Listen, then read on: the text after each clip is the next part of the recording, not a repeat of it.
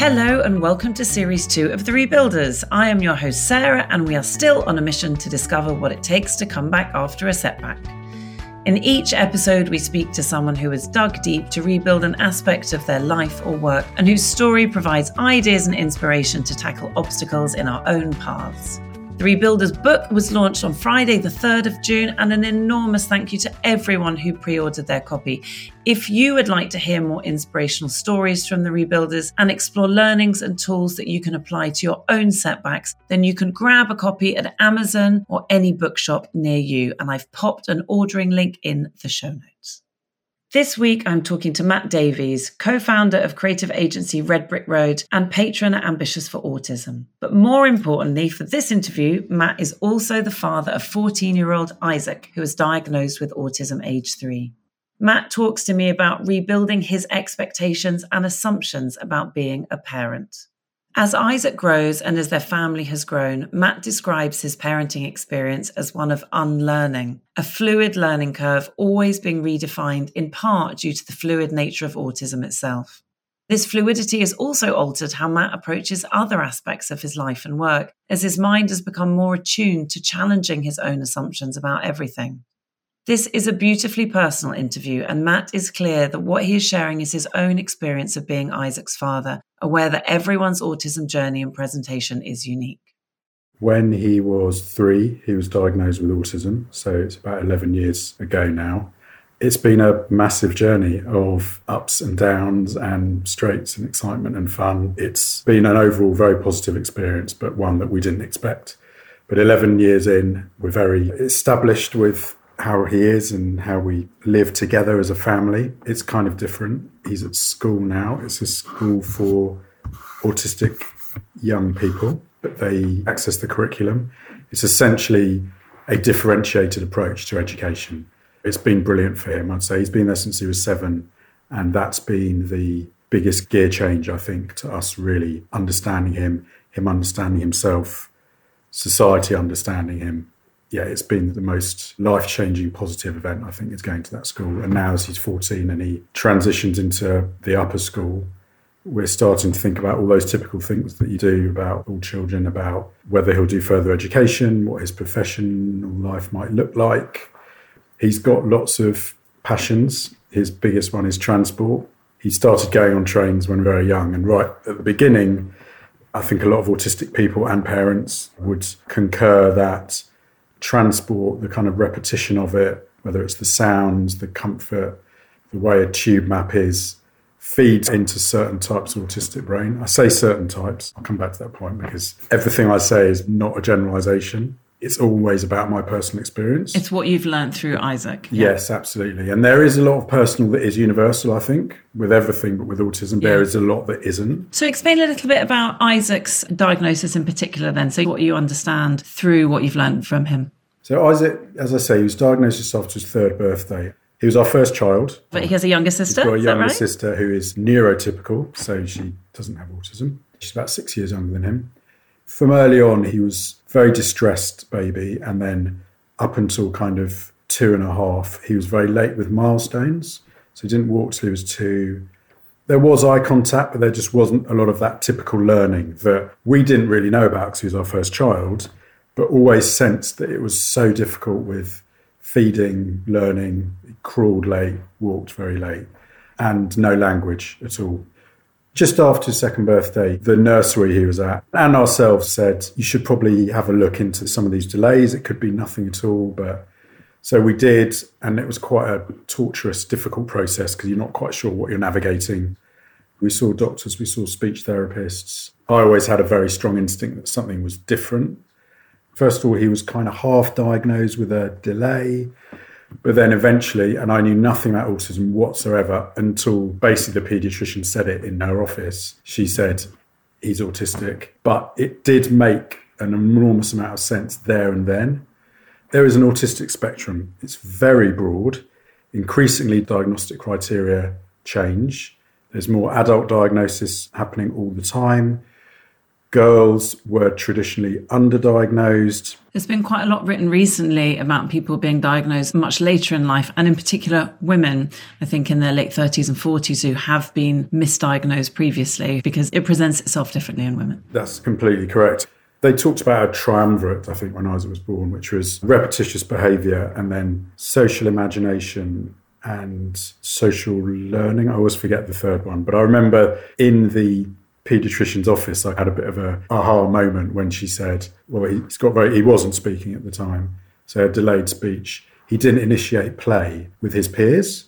And some of the biggest problems have been at nursery because there wasn't that initiation of play. The teachers didn't know what to do with him. He was distressed. It was a pretty difficult time. But that's when my brain went, he doesn't initiate play with his peers. And since I've seen that with my daughter, she developed typically, and from that sort of age was playing, sharing, being imaginative. Social imagination is a big thing that is part of the diagnosis. That's how it presents itself more often than not in a 3-year-old boy, they say, and it presents itself in all sorts of different people in different ways. We have spoken before about when one is a new parent, you have expectations about what that might be like, both in terms of, I think, pregnancy. Women often are shocked, maybe surprised that they have things come up during their pregnancy that no one had ever maybe spoken to them about, and everyone's experience is quite different. Some people's is quite challenging. Then again, being a new parent, similarly, you have some expectations laid down by the media, by TV shows, by movies, maybe through talking to your own parents, but rarely do you have a full picture of what it might really be like for you.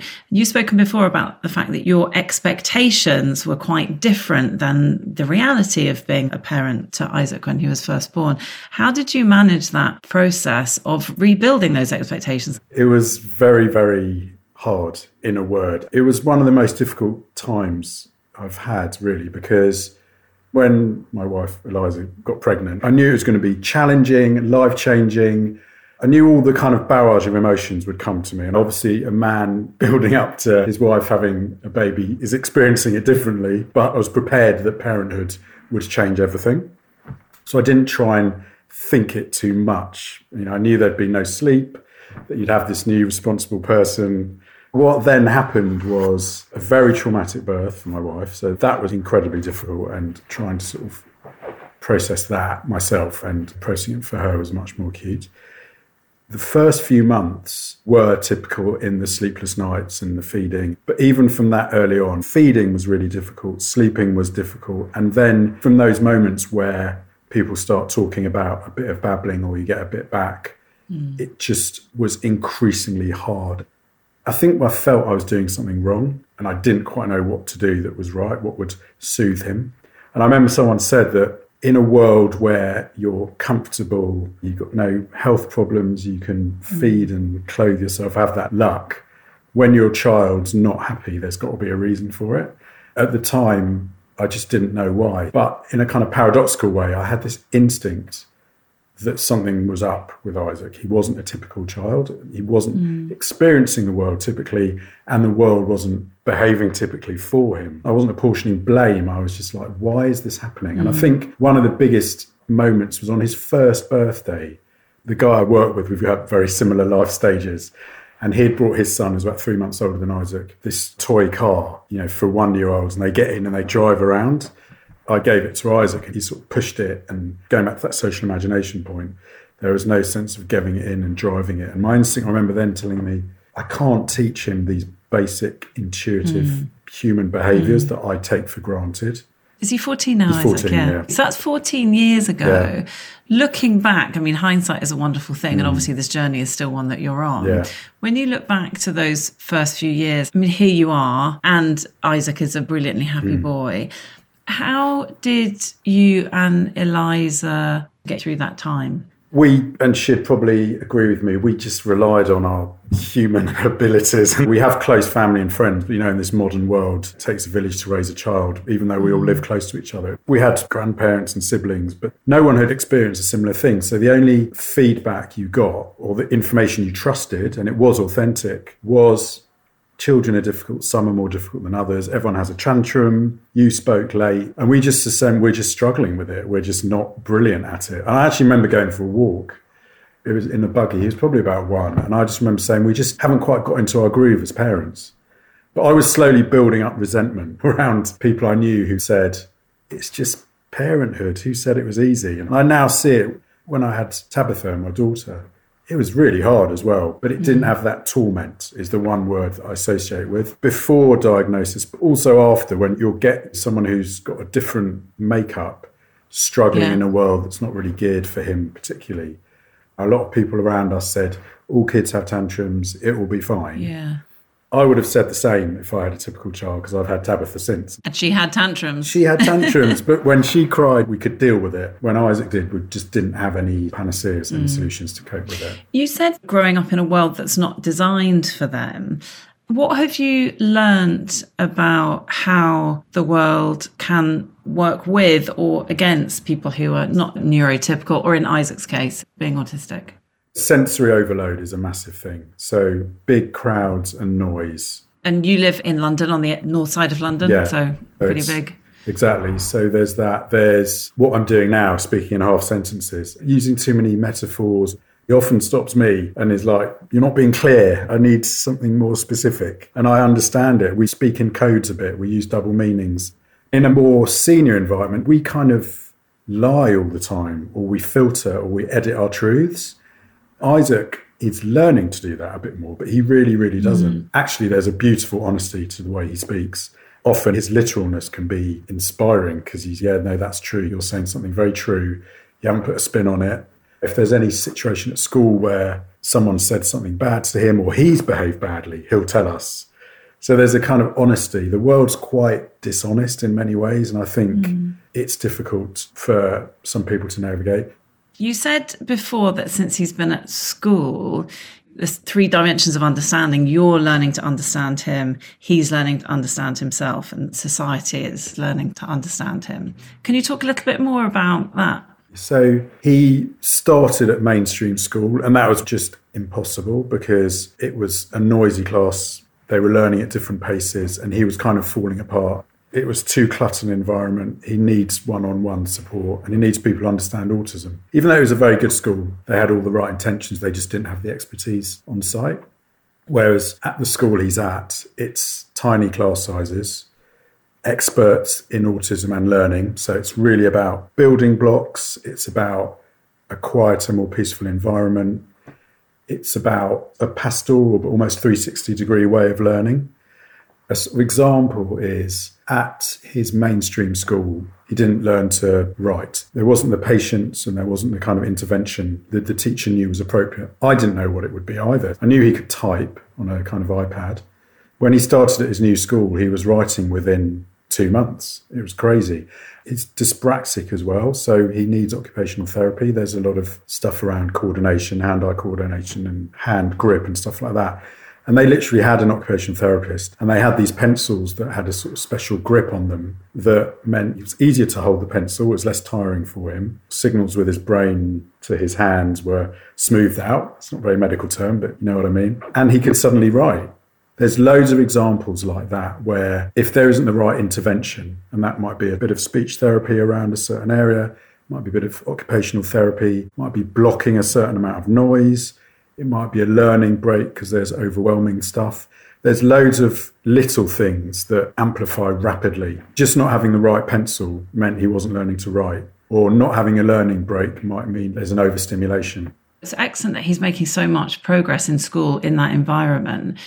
You said you're starting to think about what he will go on and do as a career. Now, you and I have come from similar industries, which is the creative industries, and looking at businesses that we've worked in, but also if we look at the industry census or all-in census, the representation of people with neurodiversity in agencies is very low, much lower than the general population. As an owner of a business, you're co-owner of Red Brick Road, what have you done in your environment to make it more welcoming for people who are neurodiverse? First of all, I used it as a platform to campaign because we worked a bit with Ambitious About Autism. When Isaac was diagnosed, the awareness was much lower than it is now, actually. So even the word neurodiversity, I don't think would have gained any traction. To your point, the percentage of neurodiverse people in industries is really, really low. Specifically autistic across the board is incredibly low. It's something like 20% of autistic adults are in employment. It's the lowest of all disabilities, so there's quite a lot of prejudice and discrimination as well there. But the most telling stat within that 20% is 80% would like to work. There are autistic people of all abilities, so certain jobs would be relevant for them and certain wouldn't. What I wanted to do was sort of twofold. First of all, give an opportunity to someone who was just not finding the right environment to work in. I have partners who are on the same page. We all worked together for years, so they've been on the journey with me. That's the first thing we did, and we actually have an autistic employee called Chris. He works in finance, but he also works in the creative department, which, as you all know, that's really unusual. That's not just unusual, but if you were to pick two departments that someone was unlikely to straddle, it would probably be finance and creative. It's really unusual, as you say. And what was great was he was given an opportunity, so he'd not found a right environment to work in at all. We did the whole process. We interviewed him in a quiet, more open way. And I think that's had an impact on how we interview people.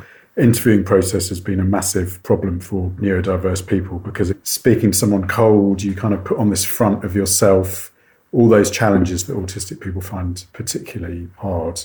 Making cohesive different departments has been great because the finance department and the creative department have this bit of a go-between. He also does, it's coming back, but it was big before lockdown. We have a bar on a Friday called Cooper's Bar. He's called Chris Cooper. Because he said to me, I want to improve my social skills. And I said, well, let's do a bar. The money can go to Ambitious About Autism. There's another company in our building, so they've got to know him as well. And it was just a great social glue, really. There's also a lot of intersectional work as well with neurodiverse and other marginalised groups. I think Chris joining was the big thing. And where it's been brilliant is for awareness for other people.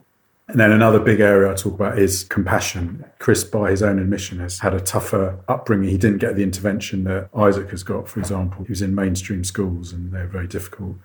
So just having that awareness and learning amongst your organisation is a cultural positive. Did you take action to adjust the working environment or to educate people who were already at the company to ensure that when Chris arrived, it would be an environment that he could thrive within? Yeah, we absolutely did. Actually, one of our account managers had been a teaching assistant and had worked with a couple of autistic boys. So he did a little presentation beforehand. Then Ambitious About Autism do a kind of autism training, and a person came in and did a day's course. So everyone was prepared. I think for a company like mine, as a small to medium-sized independent, a lot of it is just common sense. Treat him like you treat normal people. You ask how they are, you give them space should they need it. And creative industries are getting a lot better. We have lots of people with lots of ways of wanting to work, and it is about having separate spaces for them and quiet spaces. Chris, he's been with us quite a few years now, and I remember going to an industry event and the word neurodiversity wasn't even used back then. They were starting to talk about disability. They were talking about race and gender, and neurodiversity hadn't joined the top table, if you like, at that point.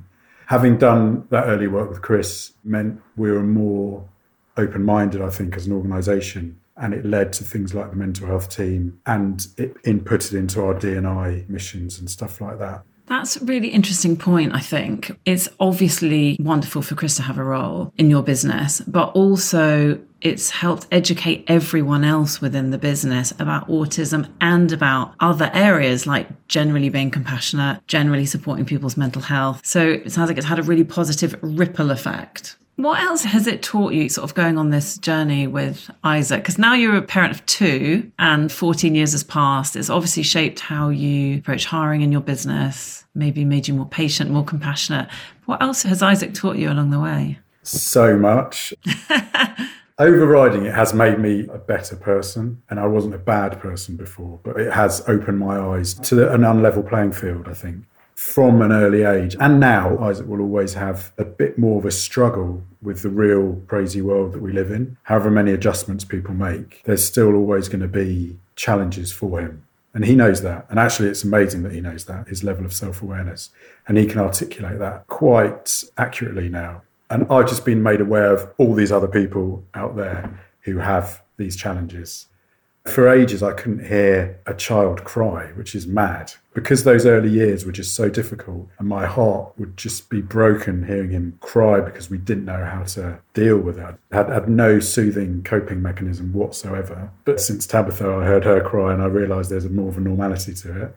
it's just made me a bit more aware of people and trying to be a bit more compassionate about people. A lot of people might disagree in compassionate person, but I didn't know you before this, so I can't judge. So you can't say. I'll find out. You might get mixed feedback on that. You said at the start as well that it's a journey with Isaac. And parenting, anyone who has children will know it's a journey. What works one week doesn't work the next week. What works for a 4-year-old doesn't work for a 14-year-old. I mean, my kids are only 5 and 7, and I fear the teenage years already.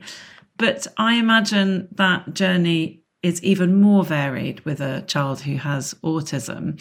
How do you face that constant course correction and readjustment that all parents have, but you have an extra layer of? It's true, it is. And that's why I write the blog. Sometimes I look back and I can relate to it, but it's like, oh God, that was then. The changes happen all the time. There's a really big irony at the heart of autism. He's very routine based. So the more he knows what's happening, the better. And the more his day's planned, the better. However, the minute you look beyond a day or week, you don't really want to think, because it does change all the time. The sort of standard curriculum in school, you'll do some sort of GCSEs, some sort of further education. No idea about that, because what he'll study or at what point he'll go into a more vocational role, I just no idea whatsoever. I kind of learned to unlearn, because actually deep down, for all my talk, I still have the stereotypical, I've got a son and he's 14, what's going to happen when he's 16? Is he going to go to college, or is he going to become a train driver or whatever? There's all these things that I actually did learn to shed quite early on, but they're still buried deep down, just in having to sort of plan ahead or think about the next stage. And why the school's so good is, even in their small, very small autistic school, every kid is really different. At the moment, we're like, what path does he go on? Does he pursue the more academic path? Do we start thinking about career pathways? They overplan because the outcomes can be so different. So I try and just be on it all the time and learn to have his back and make sure he's happy. You wrote on your blog, I think it was about Isaac getting you up in the morning at a really specific time, and then letting you have exactly an hour in bed, but awake, because he's clearly up. And then he says, right, you need to get up now, which sounds like a pretty good morning routine. And you said in it, it's about following his lead rather than, I guess, the normal desire for a parent to be in control. And it's such an interesting learning, I think, maybe for all parents, which is you bring a set of expectations to your child, but they're their own people. There's a set of choices laid out before them, and they will follow different pathways. How have you learned to try and follow his lead? We do it by giving him a sense of independence and a sense that we understand him. I think that's the most important thing. In a typical way, you go, come on, let's go here, let's do that, let's try this, let's try that. And that is all really antithetical to Isaac, because he likes things planned, he likes routine. And any form of chaos or unpredictability is just going to rise his anxiety levels. I haven't even talked about anxiety, actually, hugely. So what we do is we go and get a sense of what he wants to do and go with it. But at the same time, it's not like do nothing. It's within our dialogue, if you like. So I know he likes going on train trips, and he might suggest one, and I'll say, okay, but at the same time, let's do something else that's productive. Kind of freedom within a framework, so he can guide, but with a little bit of parental steerage. As he goes out and starts to get older and connect with the world, and you've seen him do that in his 14 years, what are the biggest misconceptions that people have about him, or when they begin to engage with him, that you wish people were educated on? The big misconception about autism probably still is a kind of coding mathematical genius. Back to kind of Rain Man, that he's brilliant at maths, and he actually really hates maths. So there's that. But the expectation about autism is still about friendships and sociability. That's probably the main thing. People kind of assume that he might not be very sociable or empathetic, where actually he almost over-indexes on sociability and empathy. He's so sociable. It's astounding. Much of that is because he's learnt social skills at school. So if he was to meet you now, he'd be like, hi, Sarah, really nice to meet you. You look very well today. What's your job? And it's become really authentic and really well-meaning. It's really adorable. And so often I'll go into a shop with him. He'll want to order. There's a sandwich bar next to where I work, and he's just like, where's the little man? I just want to see him. I want to see him. And also he really empathises. So I've got quite a down face. I'm not really smiling. Or if he tells me a joke and I don't burst out laughing, he's kind of, why aren't you laughing? And that's part of a challenge, if you like. I think that he can't really read facial signals, but in a way, he yearns an honesty, He's probably just like, yeah, you just look really miserable. Yeah, exactly. just sort of tell me the truth. I could hear when you talk about it how much that first year or so affected you and Eliza, and it feels really visceral when you talk about it. If you could look back now, 14 years in, and give yourself a piece of advice back then, what would it be? I would probably say, don't punish yourself. It's not you. It's not your fault. There's a reason for it, and you'll find that reason, and it will be okay. And you'll shed a lot of preconceptions, even though I'm contradicting what I said earlier, about parenthood. You'll learn and have access to a world that you just knew nothing about. That's not to say I'm not a big believer of, it's all amazing. It's not that at all. And Isaac wouldn't describe his autism as a superpower, which some people do, which is fine. But that it will be okay, it will be difficult, and it will be a different journey to what you might have expected.